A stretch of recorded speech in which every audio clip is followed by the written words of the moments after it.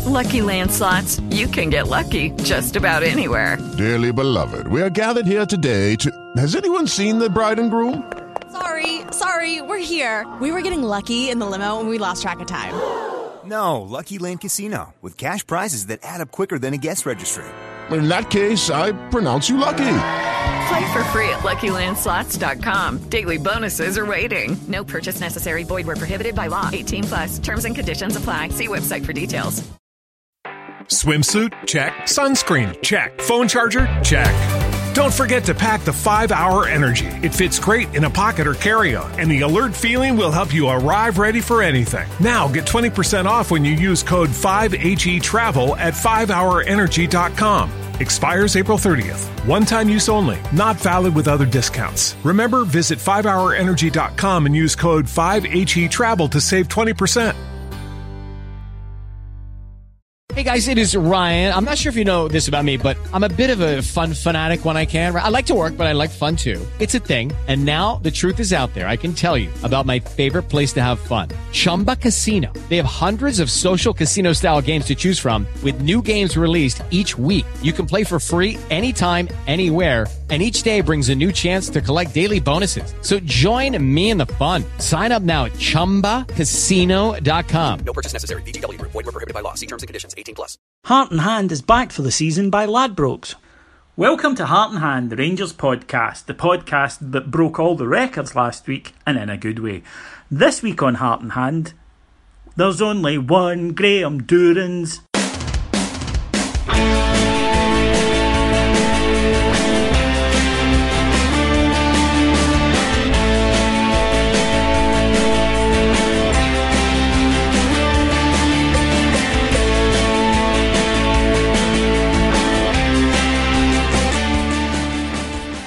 This season we've teamed up with Ladbrokes and we'll be bringing you plenty of specials. Our first is bet £5, get £20. This means if you deposit £5, Ladbrokes will add another £20 to your account. As a listener to this podcast, you can get this by following the link at bet.ibroxrocks.com. That's bet.ibroxrocks.com. We'll be tweeting this bet £5, get £20 link, adding it on our Facebook, and we've put it in the description of this podcast too. So, welcome to Heart and Hand Range podcast. My name's David Edgar, and with an almost impossible act to follow, yes, it's Cameron James Bell. David, my friend, how are you? I am grand, Cammy. How are you? I was feeling a bit dour, and young Graham was able to sort me out on Sunday, thankfully. Well, as excited as we got, Cameron, and we did, and I think, deservedly so, because it was a good win for Rangers. It's nothing compared to the South American commentators.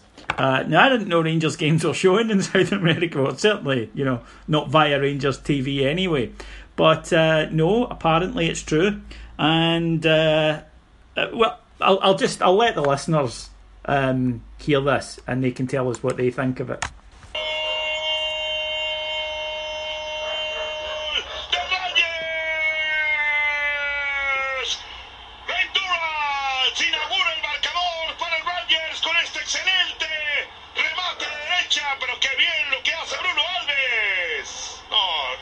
Sensacional el servicio para recentrar y después quien la termina bajando, poniéndola abajo, y el remate de Dorras contundente de pierna derecha en una jugada, lo decíamos, al más puro estilo británico, por arriba, juego aéreo, independientemente de que el rechace del defensa no es el adecuado, llega finalmente el número 22 de este Rangers, Bruno Alves, para recentrar y después la manera en que le terminan bajando. Now, who can argue with that? Well, it's always been a big thing about South American football. They're quite passive. Yeah, that's true. Really laid back about it, aren't they? Yeah, you watch a game. They're just so relaxed and chilled out. I'd like to point out those weren't my dogs. That usually it's dogs barking, but whoever had recorded the clip, that it must have been theirs. Or they take dogs to games in South America. If so, I'm right behind this innovation. I'd happily buy a season ticket for my mutt next to me. But oh yeah, it was fantastic. Especially at one point where he did appear to say "anti-distinctly goal." So credit to I don't think that they are any worse than the team of Ian Crocker and Andy Walker. Well, it's that thing in it, Jimmy. You've got Hayley McQueen doing the punditry, but yet sadly you've still got the dulcet tones of Andy Walker. And it really, for me, I went out to a beverage house to watch the game on Sunday. But if I had been in the house, it would probably serve as quite a good exercise. That if you're doing a bit of a kind of one-man entertainment, shall we say, that basically you've got to get your timing right. Otherwise, it could be glorious or it could be an absolute disaster. So as soon as Haley comes off the screen and then Andy starts talking, so now you've really got to watch out for that. Yeah, you're absolutely right. Can you imagine that? You were just arriving at Paisley and then suddenly Andy Walker's tones... although if ever anything encouraged you to drown some potential children, then I think that would be a very violent reminder to tell you not to. But yes, if you were wanting to masturbate, then I think the start Rangers made at Fir Park on Sunday, how's that for a link, was certainly worthy of it. And we didn't really know what to expect. We'd had such an up and down pre-season. I mean, really, Cammy, can you remember a pre-season that's had such highs and lows already? Yeah, it's like a little mini season on its own in terms of how we've performed. Yeah, it's just that we've been up and down. You know, new players arrive, great. Then Luxembourg comes, and then you start to pick up slowly. So I don't think we had any idea going in. And for the opening 20 minutes was a really outstanding display, and we chatted about it during the game. I think that bit of credit straight off the back to a guy who I'm still not sure on, but certainly Josh Windass in that first half looked not like a player that we'd seen before. Well, and I'm going to take quite a bit of credit for that, David, because as you say, we were talking during the game, and no longer had I kind of intimated the fact that I thought he was playing quite poorly. Yes. Did he then start to up his game and have an absolute worldie? Yes. One of which was the throw out from Foderingham, and then he just went on this fantastic run thereafter. And I was like, I knew it was going to happen as soon as I'd messaged to you. I think he's underperforming. Yes. Or words to that effect. And then he just went and had an absolute blinder. And in fairness, I kind of saw it mentioned, afterwards on social media. A lot of people said, "Who is this new player, Windass? When did we sign him?" And he looks like he'll be a good addition to the squad now, because he was night and day in terms of probably some of the stuff we've seen from him last season, That run was something that we've badly missed. And to be honest, a lot of teams miss, because it's not an easy thing to have, which is someone with just the sheer power and pace to go from one end of the park to the other. Now, please don't think I'm comparing them, because I'm not. But it's, if you like, the Gareth Bale manoeuvre of if you get the ball in front of him and he can just go at a defender, they're going to shit themselves, because he's not going to pull any fancy trick off, but he's going to go past them with such pace and such power that it's going to be very, very difficult for them to check, other than just stepping across, body checking them and making the foul. I don't think the Bale comparison's unfair at all. What I would say to you though, and I'm sure the Bears were doing it at Fir Park if they could believe what they were seeing. Cammy, I just want to stop you there, that you just said I don't think it's unfair comparing Gareth Bale and Josh Windass. I don't think it's unfair so much as completely mental. What I was going for was style of play, not ability of player. David, I'm riding this crest of a wave. You and your negativity and your constant moaning are not going to bring me down this week. Okay. The point I'm going to make is that actually obviously Windass is very much within his own half because he receives the ball from Foderingham.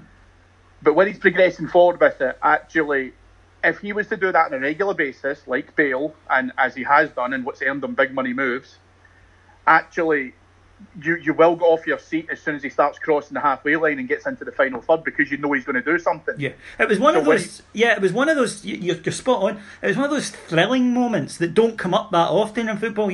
Where something happens and you're like, "Oh my god!" And as you say, out the seat and go on. And if that goal had went in, then the Chisholm explosion in the west of Scotland, it would have been like white rain. So I don't think it's too much of a stretch to say probably the last time you felt that confident, if he was to do it regularly, like, let's get that done and dusted first of all. Laudrup used to do exactly the same. But as soon as he got the ball, you were like, right, what's he going to do here? And he just progressed forward with it and actually build that momentum as he was kind of going into the final third. And actually, to a certain extent, I'm very pleased that he was a bit selfish and had the shot that obviously came off the post. I think it's the age-old cliche in it. I mean, he absolutely deserved the goal. But in actual fact, being able to be selfish and take that dig and have a wee crack at goal, I don't think anyone was really expecting it. And I mean, absolutely, it should have went in. I mean, it's just his luck that it didn't. Yeah, and obviously the other one that hit off the bar as well. Yeah, no criticism of him for not squaring it there. He earned the right, as the cliche has it. But more importantly, I don't think there was anyone who was standing waiting for a tap in. It wasn't that kind of situation, where he's given up a guaranteed goal for somebody to have a pot. I think that it was as good an option, if not better, than any of the other ones at the time. So he was unlucky then, of course, he hit the bar. Now, we started fantastically. Excellent stuff played. Motherwell come back into it, and I think that's something I want to preface our discussion. I think, well, it's a bit late, we're halfway into it now, but something I want to mention, I think that this should colour the whole discussion. Motherwell played well. Now, I watch Rangers games in a fairly one-eyed fashion, in that I watch Rangers play, and the opposition are, an integral part of that. But I don't watch it the way I will watch a football match between, two clubs I don't care about, where I sit and watch the whole thing. I watch the Rangers' performance. I know you do. I know most of the listeners doing this do. So it's difficult not to just focus on what you've done well and what you've done badly. That's what we do as football fans. I mean, for me, nobody ever scores a goal against us. Rangers concede one. But taking a step back, watching the match again, Motherwell played really well. It was a really good game of football.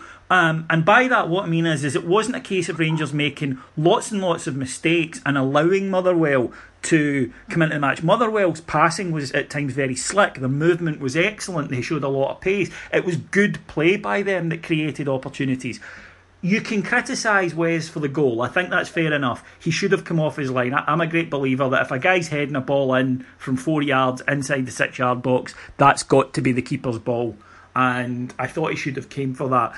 But other than that, there were some defensive failures. Let's probably deal with that first. We are weak at fullback. Lee Hodgson had a nightmare, so much so that he was substituted. And Lee Wallace, again, did well going forward, but it is a worry, his defensive lapses. Yeah, I think the one that sticks out for me is the free shot that Moult had at the back stick. Yeah. Which 9 times out of any other time he's scoring that, and then I think that's what it is. So I totally agree with you. It's a little bit reminiscent of if you remember when we used to have all the Rangers videos back in the kind of 90s and stuff, and if you ever watched highlights of games in these videos, you never ever saw the opposition scoring against us. It was just the Rangers goals. Yeah. When it goes through the entire season, and it really used to annoy me because I would be at the games thinking that's an absolute cracker. That's a great goal that's been scored there, and it had to be a great goal in order to be able to for us to concede it. And it felt a lot like as if Motherwell were able to create their own chances. Probably more recently, we've felt as if actually we are creating spaces for other teams to exploit, whereas actually I think Motherwell created quite a lot of them themselves. I felt that, and even the miss you mentioned, where there was some bad defending, the ball the guy puts in is an absolute worldie. It's actually, and I don't know if you'll remember or not, it's actually quite reminiscent of a Miller ball that we scored at Ibrox last season, towards the latter half of the season. I can't remember who it was against, and I'm fairly certain it was Gardner that scored it. But actually the ball was just fantastic in terms of how it's kind of flighted in. Fotheringham came out on social media after the game and kind of said, and I think his argument to that was, he can't come out for 25 crosses. And I'm not a huge believer in the fact that a keeper has to cover his lines and he has to be able to command his box and be able to try and do that. And we all know, listen, we're all football realists. We all also know as well, if he even gets slightly touched, he's getting a foul. Yeah. So I suppose my question is, why not buy a ticket for the lottery? If he, do you know what? See if he comes for it, then fair enough. If he misses it or whatever, we've seen that happen too. But he has to be able to come out for that. I think he can't just simply say, "Well, I'll come for some and not others," and just take my chances. I was disappointed about it, but then I think that there's a part to me which then believes it's not so much about the chances that Motherwell created and the goal that they scored. It's about us being too lackadaisical when we are 1-0 up. Yeah. I do genuinely believe 2-0 up. I think if Miller scores his chance that he just put narrowly over the bar, I genuinely think Motherwell would have capitulated. And I don't know how many times we have to say that on this pod, that, do you know what I'd like? And hopefully we'll see it from some of the players that we brought in. We need to be nastier. We need to be more ruthless. We need to be able to see these games out and be able to just more or less confirm our authority on it. The first goal's the opener. The second one is the finisher, if that makes sense. No, absolutely. I've said that long and hard on here, that for me a lot of the time with Rangers games is the first goal's vital, obviously, right? But for me, the killer goal, as you say, is that second one. And if you get that, it changes the whole complexion of the match. Motherwell then have to come out with a bit more desperation. Because any team in Scotland against us who are 1-0 down can sit, and the fans will accept them, continuing to scrap, hoping maybe for an opportunity for, set piece, whatever. That is a tactic that the teams can employ. You get the second, changes that, then they have to come out a bit and then we can exploit the space. So we did play really, really well. And then in spells in the second half, we did well in an attacking sense. To pick out the positives, first, Graham Dorrans, as not only our South American friend had it, but also his jersey. When Rangers posted a picture of the jerseys hung up before the match, was spelt Dorrans, as in Dorrans, the runs. And... So Graham Dorrans, that's his new nickname for me as far as I'm concerned. You know me, once I've sucked my teeth into something like that, that's it. As Martin Waghorney will now know. But yeah, we did really well, I think, to win the match, see it out, because Motherwell were playing well. They were up for it, first game of the season, all the pressure on the side. We had to just get the victory, and the fact that there were encouraging signs is a bonus, because it was just about getting the win. That said, if we just got the win and there were very little in the way of positives, then I think that the mood round the club would have been slightly different. But it was a good scrappy away win. The type that people have said, the old cliche, that's a game we would have drawn last season. That's a game we would have lost last season, because if a team was playing well against us, we were losing. And that it was. No, listen, you're totally right. Listen, if we go back in time 6 months, we're not getting anything out of that game, because everyone's heads would have went down. We wouldn't have felt as if there was any kind of clear-cut opportunities. I don't know how much you can say someone is brave by taking an elbow to the coupon, but actually you have to be able to be in there for that scrap in order to get that concession of a penalty. So I'm actually, although I know we're saying about the mentality of the players and stuff and being more ruthless, actually that's probably the most pleasing thing for me, is being able to see those improvements from where we were. There's still room to grow, but I definitely feel as if that's probably one of the biggest highlights for me, is the fact that we've got a little bit more battle in us now. How great was Graham Dorrans' reaction when he scored each time? That's what you and I and almost every listener to this pod has probably dreamed about, and how we would react as well. Because you're just like, I would just lose my shit. I wouldn't have a clue what we'd do. That's what he did. He lost his shit. He saw the badge he loved, and it was just beautiful. It was just a wonderful moment. Yeah, it was fantastic. And I think I'm hoping that what we're going to see from Dorrans is a really pivotal role within there. I think he is captain material, if I'm being perfectly honest, because I think his passion shines through. I think he's playing in a Rangers team which already has quite strong captain nominations anyway. But no, I definitely think we'll see him wearing the armband at some point, or even if it's only temporary. But you can just tell the passion for it absolutely shines through. What I would say, however, and I think it's great for him, is a huge mention for Ryan Jack on Sunday, who, and I think we touched on this previously, David, when I was last on the pod, but does things very quietly, very competently. And I don't know if you've had a chance to see some of the stats that Jack got on Sunday. Yep.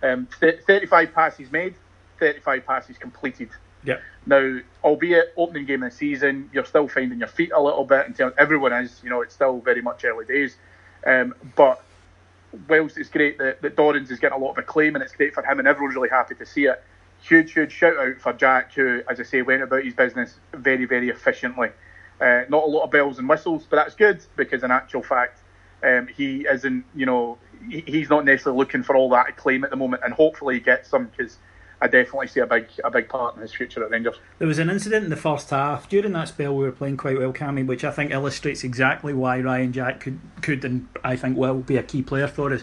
Kenny Miller came too deep, which is something we're just about to talk about, but he came too deep with the ball and he ran into a blind alley and he ran into trouble, as he unfortunately did quite a lot on Sunday. Now, last season we lose the ball, but this season Jack appears, as an option. Miller gives him the ball and Jack then recycles it forward. I think it was to Windass. Windass then turns and loses the ball and it becomes a loose ball into the midfield. Jack picks it up, and I just those two instances where I was like, that's twice that attack didn't break down, where last season not only would it have broken down, it would have led to the opposition getting a break on us. That's no disrespect to Andy Halliday. He A, wasn't very good at that job, and B, was the only guy there to do it, whereas obviously Jack has Dorrans next to him, which is a huge help. But just that kind of 60-second burst of play encapsulated for me exactly what we've been missing and exactly what he can bring to the team. He's one of these guys that when you sit and watch really good, defensive midfielders and quote unquote, that a skill that the best ones seem to have is that when the ball is loose in midfield, it falls to them a lot. And after a while you realise it's not luck, it's because they know where to be. And Jack, I think, did that really well on Sunday. Yeah, it's kind of what we kind of touched on before when we were talking about him. It's about positioning. It's about being able to read that game. Sometimes being able to read the game is actually knowing when your own teammates are in trouble, or you think that with the swing and momentum of the game, that actually being more defensive and probably being a little bit more pragmatic at that time in the game is far more effective, and controlling it rather than bursting forward and being a bit and kind of coming back to Miller a little bit like a headless chicken. Jack seems very capable of being able to try and do that, and he will continue to try and hunt for the ball. He doesn't, and it's surprising actually given his age, but he doesn't need to expend a lot of energy to be able to do that, because you'll have seen players, Kante's probably a good one at Chelsea actually, who covers a lot of ground, does a lot of that, recovers the ball, passes it, deals with it, recovers it again, and he won't really give up, so he'll do a lot of chasing and hunting. Jack seems to me very capable about allowing it to flow almost, but knowing exactly when to be able to step into it and make an impact.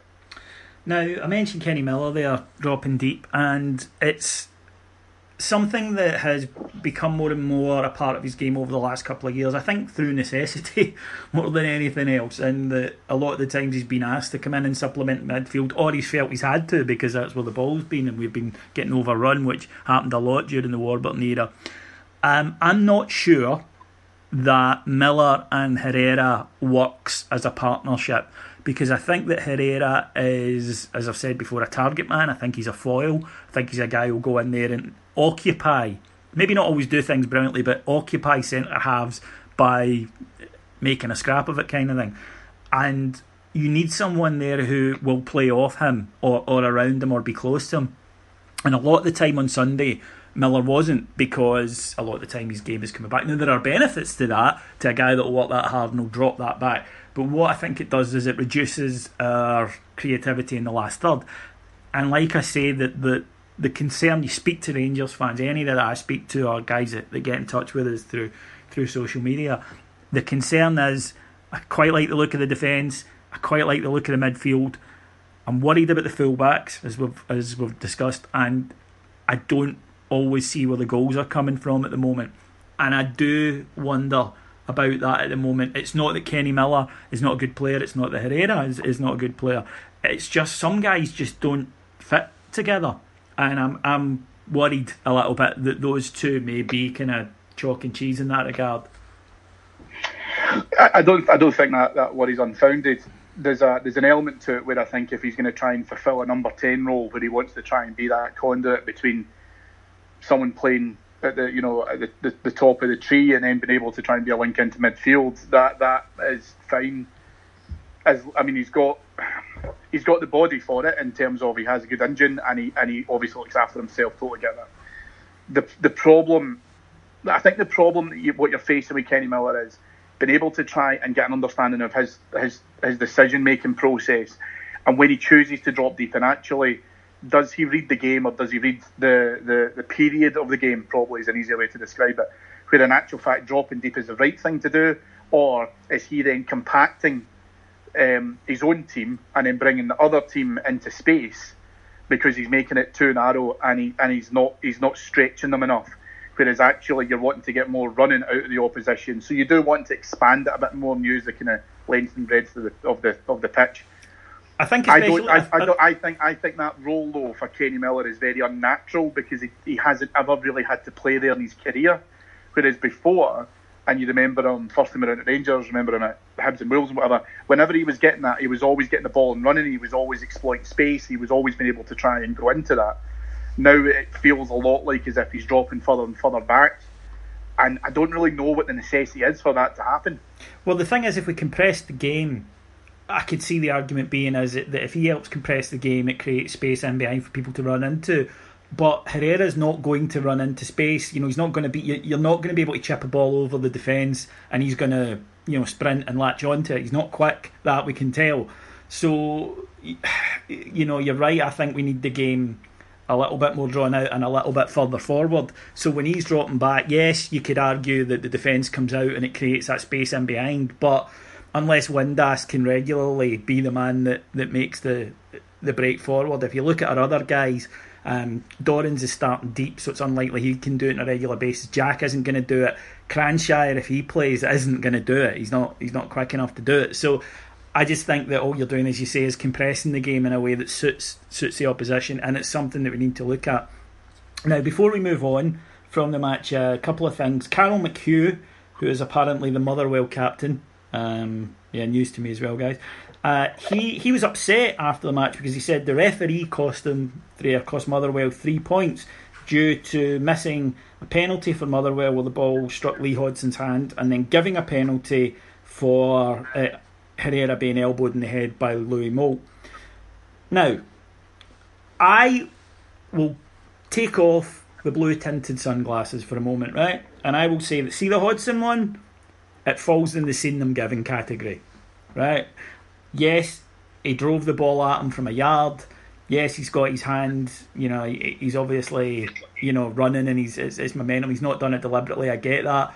But his hand is in play, and you have a legitimate argument for saying that the ball is prevented from going into a dangerous area by the illegal use of an arm. Not deliberate, but again, people always misunderstand that. He's bringing his arms into play. We've seen them given. That's a legit complaint. Fair enough. I'd have wanted it, right? As simple as that. I'd have wanted it if it had been at the other end. But to say that the Moult incident, which was the penaltiest penalty you'll ever see, wasn't a penalty, just beggars belief. And beggar may be the apt word in this case, but it does just absolutely beggar belief. I think what you need to do though, Davey, is take that back a bigger step and just say the guy's called Carroll, which is, everyone knows, one of the wankiest names that you could possibly get. That is true. So he abundantly has, issues. a big chip in that shoulder. I probably would too. Yeah, you're right. And in fairness, it's ironic because if he was to do it properly, one of his own fucking teammates could probably elbow the chip right off of his shoulder, given the how much he likes to fling them about.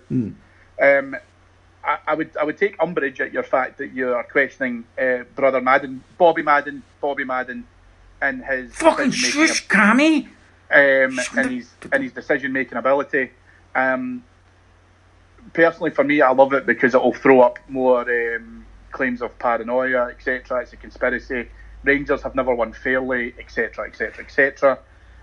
You're absolutely right. Hodson's I could have seen given. He knew nothing about it, to be fair. No, and I agree, and I can see why the ref didn't give it.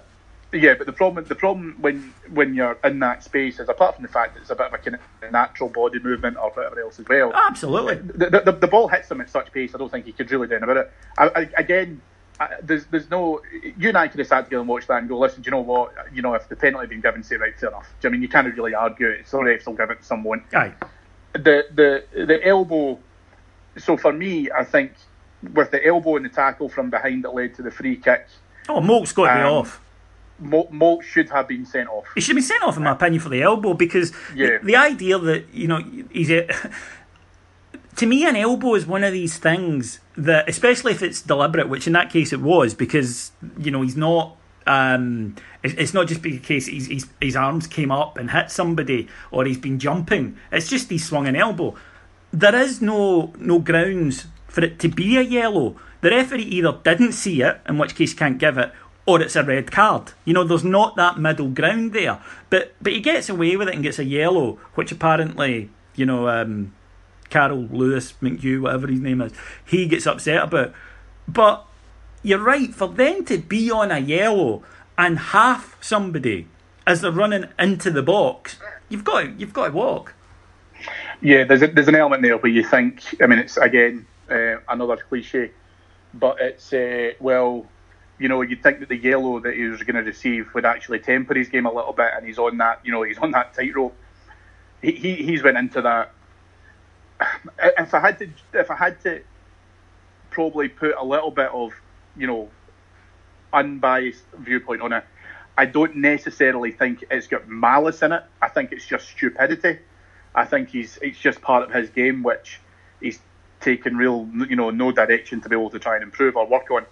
I think if you are going to have a forward defending corners or defending any set pieces that are coming into your box, and he flings around elbows, you're going to concede a lot of penalties. So you either take him out of there or you make him better at it. And as I say, it worked for us. And I think probably there's no game plan that can really, work itself around stupidity when people are going to make stupid decisions. And it worked for us. And as I say, it's justification. David, we'll go through this season and we'll have many a podcast and many a chat and everything else as well, where we will see a penalty get given against us, which was not a penalty. We'll get penalties that were not penalties for us. It's the course of the season. It's why it's the game that we love, because we get to talk about decisions like this. Yeah, but we're the only support that seems to grasp that. Possibly. I think that there's maybe certain supporters that are worse than others. Let's be diplomatic. I think that because again though it shows you what. I'll blow our own trumpet here. As you may have heard, last week, Heart and Hand were launching a kind of new semi-regular Friday show called Heart and Hand Extra. Yep, you're right, we were up all night coming up with that name. But in it I interviewed Kevin Thompson. And I don't know if you know this, Cammy, but it actually broke records in terms of downloads for podcasts in Scotland. And I don't mean Rangers and I don't mean sport. I mean, it's the most downloaded podcast in Scotland ever. And you know and you know what? And I said this to you. I've said it to you publicly. I've said it to you privately. I'm extraordinarily proud of how well you've done with that. But what I can imagine is the legions of potential children that you've lost touching yourself as soon as that was announced. Yeah, well, it's a tough one because I really do have to split the credit here. If anything good happens on this show, you're 100%. Yeah, fuck all we do with you Muppets. But in this one, I'll need to say to Kevin, if you haven't checked it out, and I don't think there's anyone listening who hasn't, you absolutely should. It's a fabulous insight into it. And again, that's not from me, it was from the stuff that Kevin was telling us. It's a wonderful thing. But give yourself 1% credit. Right, I'll take that because there's a lot of credit with this one to go about. But one of the things that Kevin mentioned on this was that we're everybody's cup final, and because of that, sense goes out the window a little bit.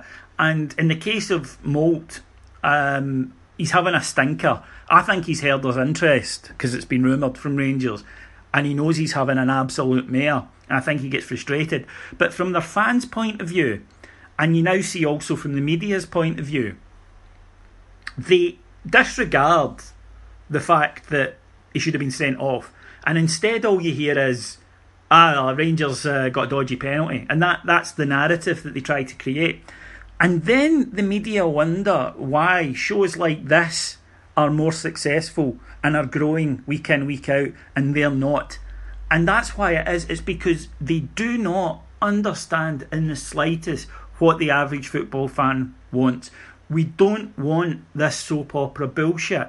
That was the reason I'd said for years I wouldn't do interviews in this show, and that was one of the reasons I decided to do this, is because I thought, no, I'm going to ask questions that I want to know the answer to. I don't want to know who was longest in the shower, you know. I want to know what it was like playing for Walter. I want to know what it's like at Ibrox when you know you're not playing well and the fans are getting on your back, you know, that kind of thing. The media in this country are just locked in this endless repeating loop, and occasionally new data gets fed into the machine, so it's like we're anti-Rangers, so everything in the loop is anti-Rangers, and then they wonder why people are just going, oh fuck it, not interested. And it's things like that, because coming away from what was a terrific game of football, they couldn't just go, this was a terrific game of football, what angle can we take? Well, Graham Dorrans, he's, you know, a lifetime supporter of the club, he's got his first goal. Rangers are playing a new system. Motherwell played really well, actually. They were trying something different. They've had a good start to the season. Well, we look at what they're doing tactically different from last year. There was none of that. Instead, it's the Masonic Hun bastard ref gave a penalty and we were pure cheated. And it's so frustrating and pointless and reductive and archaic, and that's why old media is dying. What you've got to remember though, David, and again, let's use the fact that we can be unbiased. And it's also why, as you know as well as I do, there are plenty of non-Rangers supporters who listen to this podcast, and I'd like to believe it's because actually we can be, that impartiality does come through at times. What you saw on Sunday was actually, for me, and what should have happened, and what you should have been able to probably read and hear and feel and see, was a really positive reaction about Scottish football from a televised game, that because the big boys haven't kicked off yet down south, people might have just tuned into and thought, oh, Scottish football shit, but there's nothing better on. Yeah, absolutely, yeah. And actually, what people should have done is been able to see that and actually see two competitive teams going for it. Some pretty good football in stages. Let's not kid ourselves, all right? It wasn't the Classical, but in actual fact, being able to then say, well, both these players are going for it. There's been 3 goals. There's been a penalty. There should have been a red card. There's controversy. There's been the post has been hit. The bar's been hit. And in actual fact, you don't see any of that. It's very sad, because do you know what I feel like now? And I don't know about you. I feel a little bit now like all I do is expect that. I don't expect to see the positive side of things because Rangers win. Don't get me wrong, if Motherwell had got a victory, it probably would have got a far better spin. But because Rangers got it, then in actual fact, I feel as if, well, you can't talk about it too much because they get the 3 points and it puts a shining light on them. And I don't think the game would have been spoken about at all, regardless. I don't think they know how to do it anymore. Yeah, do you know what? I think that in certain circles, yeah, that's probably true. And I don't think they have the ability. It's difficult. It's difficult to be able to try and do that. And I think we've done it a lot in this pod, actually, where we've talked about that. But we've talked about it because we're not crazy, mental blue noses that no other way of being able to do things. See, when it's shit, we'll call it shit. And when it's worse than that, we'll call it worse than that. But in actual fact, we can come on here and say, actually, we deserve to win that game. Motherwell probably deserved to get something for it, but we fought harder than they did. So therefore, we take the 3 points. Yeah. And actually, what you'd like to have seen is probably a positive response from some of the Scottish media to say, do you know what, the two of them went for it. Opening game of the season, as I say, it's all very early days, everyone's finding their feet, blah, blah, blah. All goes well for both. These two teams went for it. Yeah. And that's all that matters. And actually, it's a good advert for Scottish football. No one will see that. No, you're absolutely correct. Now, just before we move on, I'd like to say, to the Motherwell casuals, the ones that stand in that far corner from where the TV is, and people were giving them abuse on social media. But listen, be fair. They were probably worried about their exam results. Well, I'm just confused as to why they weren't around at the Aquatech, because that's probably where they should have been on a Sunday afternoon. But no, listen, fair play to the boys. They made a lot of good noise. It's good that they maintain that energy, when the schools aren't in. And yeah, no, good on them. As I say, hope they all did well in failing all their exam results, because they haven't been at school in about 18 months. But there's always third year that you can go into and just try and aim for the best. That's it. Best of luck with that. So other things that happened this weekend. It was a weekend of departures and news from old faces, in fact. So first up, Martin Waghorn has gone for £1 million, apparently. I know, right. £1 million to Ipswich, and very little that makes me speechless. But listen, we've criticised Waghorn, but I like the guy. I think he was a very likeable. He had a very nice statement when he was leaving. He always tried his best. I'm not doing this to ridicule him. I just genuinely think it's a strange world that Barry Mackay went for $500,000 with a year left in his deal, and Martin Waghorn with the same goes for $1 million. I find that bizarre. And maybe it's just England, maybe it's just crazy, money. I do wonder if there was more to the Mackay Forest deal than meets the eye.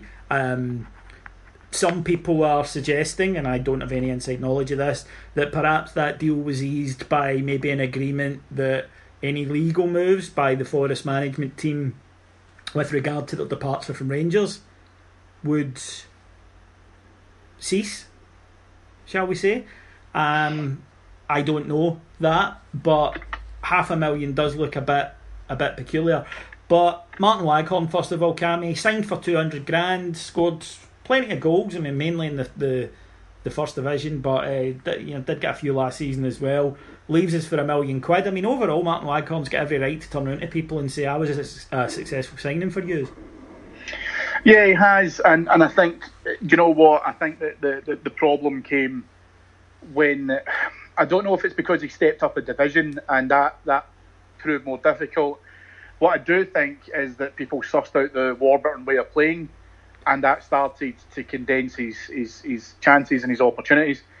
I think that and I know I could have made a couple of jokes about it beforehand, but let me just put it out there as well. I totally agree with you with regards his return, and I think that his attitude and his behaviour towards Rangers was pretty typical. I think you couldn't really say that about Barry Mackay, if we're being perfectly honest, in terms of some of the statements he's made since he's left. But I think that a lot of fans got frustrated for Martin Waghorn. I don't think they felt frustrated by him, if that makes sense. Yeah, no, I understand. I think you could see when he was doing it and he wasn't having the greatest of games, and sadly, probably more latterly, especially within the last 8 months or so, you started to see that coming out of him. But it wasn't from a lack of desire, and it wasn't from a lack of will to win. Or effort, I think. Yeah, and he did try and put it in and stuff. I mean, listen, David, you and I are the first ones to turn around and say, Scottish players unfit or whatever else as well. Actually, you could see Waghorn put the effort in physically. You could see that he put it in from an athletic perspective. I've been critical of Canchar on here for how I feel his conditioning goes and how he looks after his body, etc. as well. And time will tell on that. When Waghorn, you couldn't really fault for the fact that he did try and keep himself in shape. He did try to put that effort in the gym and off the park. It just never fell for him, Davey, especially within the last 6 months. No. Of the season last year, that it just felt as if it wasn't gonna work out for him. And do you know what? Listen, like O'Halloran at the weekend, and probably like Joey Garner, his first game for his new club, I bet he scores. Yeah, well, that was again beautifully linked, Cammy. The next part, some knicker-wetting went on. Goals from Joe Garner, Barry Mackay, and Michael O'Halloran on their debut. Sensational goals, in fact, in the case of Mackay and O'Halloran. But look, playing for Rangers is different. And again, if you don't believe me, go and listen to the Kevin Thompson interview and he'll tell you the exact same. It's not... And it doesn't always matter about level, incidentally. Joe Garner could score a lot of goals for Ipswich, as could Martin Waghorn. O'Halloran had done well at St Johnstone before, and I think, again, will do well here. Mackay had... I know they're still there. I think he was undersold, but Barry Mackay wanted to leave. Barry Mackay was leaving one way or another. So, when people go, we'll regret selling him. But he didn't have a choice. You know what I mean? That's about like saying, we should never have gave up that house, but, well, yeah, you were evicted. You know what I mean? It's sometimes things are taken out of your hands. And there's a part to it where I would ask those same people if they could go back in time, would they sell Brian Laudrup, or would they do what we did and wait until he can do the pre-contracts? Nah, they sold him. Because in actual fact, what you saw from him, and the best one in the world, I mean, fair enough, you can criticise Mackay in terms of he does have a natural ability, and he is a very good footballer when he wants to be, and when he gets the opportunity and things, come right for him and stuff as well. He can definitely change games, listen, there's no two ways about that. I'm not convinced that he can do it in the Championship on a consistent basis. You're right, he scored an absolute worldie on Saturday. I don't know how consistent that will be, but consistency was one of his biggest problems. But I definitely feel that we undersold him. And my opinion on it, Davey, is when you look at Waghorn, you look at Mackay, you look at the transfer fees, Mackay's biggest problem was because he was Scottish. That for me is probably where I feel I could be totally wrong, and you're insinuating other things, and I can understand why. However, for me, I definitely feel there's a gap there, and that gap was, well, he's Scottish and will take a punt. Warburton knew he wanted to leave, obviously. Yeah. So why not just give him the chance? Coutinho was never going to convince him to change his mind. A contract wasn't going to do that either. And I hate it. I mean, I hate the way how players negotiate contract. I hate the way how it works out. But fundamentally, if a player does not want to play for you, you will not change his mind and you will not put him in the bench. Inevitably, a sale occurs, and at the end of the day, you're just as better off just kowtowing to what the player is looking to be able to get, because 99 times out of 100 they always win in some capacity. Yeah, I mean, I agree. That was the situation. And as I say, Garner and Michael Allen, I wish the very best, because they just weren't the types to play for a club like Rangers, and that's just a fact. Some people aren't. A lot of people aren't. In fact, more aren't than are. So in this instance, I just think it's one of these situations where they're all better off without each other, and I wish them all the best of luck. Players possibly coming in though. It looks as though this week Rangers are going to step up approaches for the long-running Jamie Walker saga, but also interestingly Kenny McLean from Aberdeen. Off the top of my head, Cammy, I must say that central midfield doesn't look absolutely the place I'd be looking to strengthen in the case of McLean. Good player that he is, and you can always do with good players, but it maybe wouldn't have been the area I would first have thought was the most pressing. No, it's not, Dave. I totally agree. I don't know why we're doing it. I don't. I mean, he has a talent. No, I mean he is, but we've got sufficient cover as far as I'm concerned, and there's no significant gaps in that part of the park. So, no, for me, a striker, if not two, is a priority, and that's what I'd like to see him focus on. I don't know. Theoretically, you could say for fullbacks, are we very comfortable there? I don't necessarily think so. We're not. Actually, strikers are where my priority would be at the moment. I would like us to strengthen at fullback, both sides, and I think that God love Lee Hodgson. Lee Hodgson for me is falling into the sort of Ian Murray, Ricky Foster thing of, well, he can play in multiple positions, badly. I don't think that we can ever take the ability to play in several places ahead of ability, and I think Hodgson should be moved on, and I think Wallace needs challenged at worst.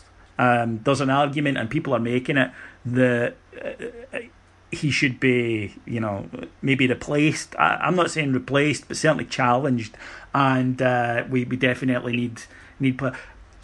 There are positions we don't need cover. I would say fullback is one of them, and I would say up front is one of them. We don't need cover, we need options, and there is a difference, and I think those are the two areas for me, and clearly for you, that we should be looking to strengthen before central midfield. And like I say, if we get Kenny McLean, I'll be happy to have him. He's a good player. I just don't necessarily see that as being priority area for us. Well, I don't, but then I think, and again, going back to what we've kind of discussed previously, where you have to give the board a lot of credit and a lot of appreciation is the fact that they have given Coutinho money to be able to try and spend it. It's not as if, as we have seen in more recent history, we have tried to get players and been unsuccessful in signing them. I don't know, and certainly, I mean, from correct me if I'm totally wrong with this, but I do not think we have went over to receive a plethora of players who have been unsuccessful in signing.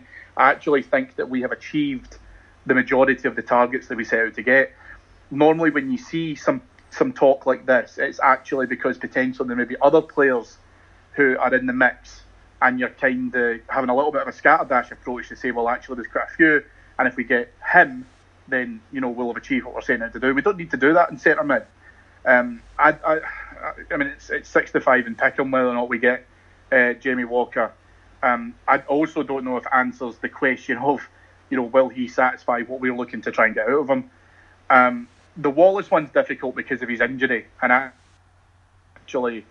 think you made some great points about the fact that Alves is organising that defence. I don't know how Lee Wallace takes that. I don't know if he's intimidated by him. Does he feel inspired by him? What happens with that? But if you're in that defence, Alves will sort you out if you're stepping out of line. I think sometimes that's been a big part of Wallace's game that's really let him down at times as a captain. So when you drop him, you're dropping the captain. So who gets that in his place? And that's probably a further topic for discussion later. That's a British thing, isn't it? The captain's undroppable. In Europe, they don't give a toss. Being the captain doesn't buy you any special favours. No, it doesn't. And what's interesting is obviously having a non-British manager. Listen, I suppose we could go back to this times when Ferguson should have been dropped when he was captain in terms of how he was playing. Yeah. But he was never going to get dropped because he was captain. Well, look how long it took Man United to get rid of Rooney. Really, I mean, 3 managers had a go at it. Yeah, and actually, I mean, it's academic now because obviously where he is. But when Rooney was leaving Everton, Rooney was offered the captaincy as an incentive to stay. That's how much importance British managers place on it. But then I think when you're then talking about where Wallace is, you're right, he does need challenge. I don't think Wallace is necessarily... I don't think he's become lackadaisical. I don't know if that's something you would attach to him. But what I do feel is there's certain times where I think he could do more. And whether he's 100% recovered from injury or not, I don't know. Time's going to tell on that when as the season obviously progresses. I just think we need another striker. I think we've already covered that actually there's some definite challenges in there in terms of where we want to get comfortable with either a striker or a striking partnership. Now, we would be remiss, Cameron, if we were to leave the fans this week, because it's been quite upbeat, and although we have games to play, so that's always something. Now, the reason we won't talk about the games is we'll talk about the Dunfermline game on the second pod this week and preview the Hibs game then. So that's kind of what that pod's for. But we would be remiss if we didn't warn the fans, Cameron, of an impending storm that's coming our way. You see, folks, fresh off titty striping, it appears that titty striping isn't going as well as perhaps the people who are angry about it would like. But luckily, it has turned out that evidence has been discovered by Celtic fans, funnily enough, that Rangers fixed a match, and in fact Dunfermline were paid to lie down to us in the 2003 title decider. Now, so far the evidence to this is unpublished and doesn't exist. However, fair play to them, at a time when there are lots of gullible idiots who want to give money to stick it to the Huns campaigns, to come up with one when they know that the other one is deader than a dodo.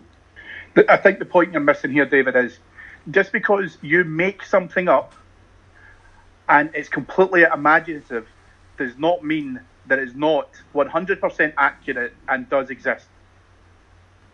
And I think that what you've got there is a very loose understanding of what is true and what is fair. And I think fundamentally justice will out in terms of just the rampant, constant cheating by Rangers. We want the titles striked off. Get those titties off the record. Mm-hmm. Dunfermline, were paid to lie down to us. And that's why, they managed to fix it so they would be the last fixture, so to make sure that we obviously had that money in the bank so we could give it to them. And it didn't come out till now. No, it didn't, because ultimately, Rangers have had a really easy period of it in the last, 5 years or so. Yeah. They've really been at the absolute pinnacle of Scottish football. and it's difficult to knock them when they're off the pedestal. So in actual fact, what's easier is to kick them, when they're down, when they've got no good news stories. Yeah, Cammy, you couldn't. Cammy, it's just easier. To be fair, Cammy, you couldn't get secrets out of Ibrox these last 5 years. It's been like Fort Knox in there. Well, who's seen a story about Rangers that's been leaked from Oh, hang on. Yeah, the player moratorium, ex-player moratorium, I mean, of talking to the press, has been watertight, David. Watertight. And I think that ultimately we're just going to have to accept whatever punishment the SFA feel fit to give us. But you have to remember, we have people everywhere. That's true, the Masons. Yes. And as a result of that, whether it's a Dunfermline payment and bribery for winning the league, whether it's a Lee Hodgson penalty, very, very straightforward. We will not be blamed for these things. We will not be made guilty. No. And again, we've seen time and time again, the SFA have went out of their way to favourably support us. Of course. They have changed fixtures.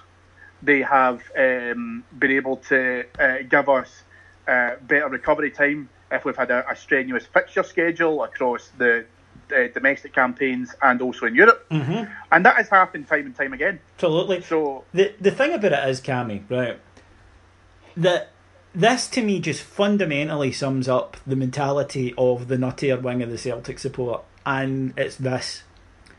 Celtic go away and win 4-0 at Kilmarnock, the biggest away win of the season. Well, that was due to a great performance. We just did our best and they couldn't live with us. Rangers win 6-1 at home against a team they always beat. They cheated. They lay down. No, we didn't, eh? Fuck up and fuck off. And I think what you have to remember, though, in that 6-1 game, though, David, and what you need to absolutely remember, the focus point here was that we absolutely did not tell De Boer about the bribery. Because if you remember back to that, when Arteta's about to take it, the board couldn't even look at it. And we obviously didn't tell him that it was, going to be a 100% certainty that Arteta would have scored it. So you've got to remember, not everyone was in the conspiracy. Alan Thompson was. Yes, he was. Yes, he was. Otherwise he wouldn't have put the penalty halfway up the A77. Yes. He did us a lot of favours there. And the problem that we also had as well was the failed backs payment that we put to Chris Sutton, which obviously made him rage, come out with a couple of comments, which I'm sure that once the cheque had cleared, he regretted. After the fact. Yeah. Well, maybe that's why he's so bitter. Maybe that was the cheque that would have prevented him sliding into bankruptcy, and it's all down to us. Yeah, it's probably under a sofa somewhere on a skip, after all his house get evicted. Yeah, could have been that. Okay then, folks. Well, all that remains for me to do then is to thank our executive producers in London, Mr. Knightley and Mr. Paul Myers, to tell you where you can get all this exciting new Heartland content. As I say, if you haven't checked out the Kevin Thompson interview, please do. It's in all the usual places. It's fantastic. It really is he was so insightful, very articulate, very interesting guy, very engaging, and the Robbie Keane story is worth it worth an hour of your time alone. And we'll be back on Friday of this week. We'll be recording on Friday, but as you know, sometimes there's a delay in getting them out. The plan is to have it out on Friday. I'm assured that it will be. And then if I can just thank my guest this week, Mr. Cameron James Bell. David, it's a pleasure as always. Thank you all for listening. My name's David Edgar and I'll talk to you again this time next week. Cheers, bye.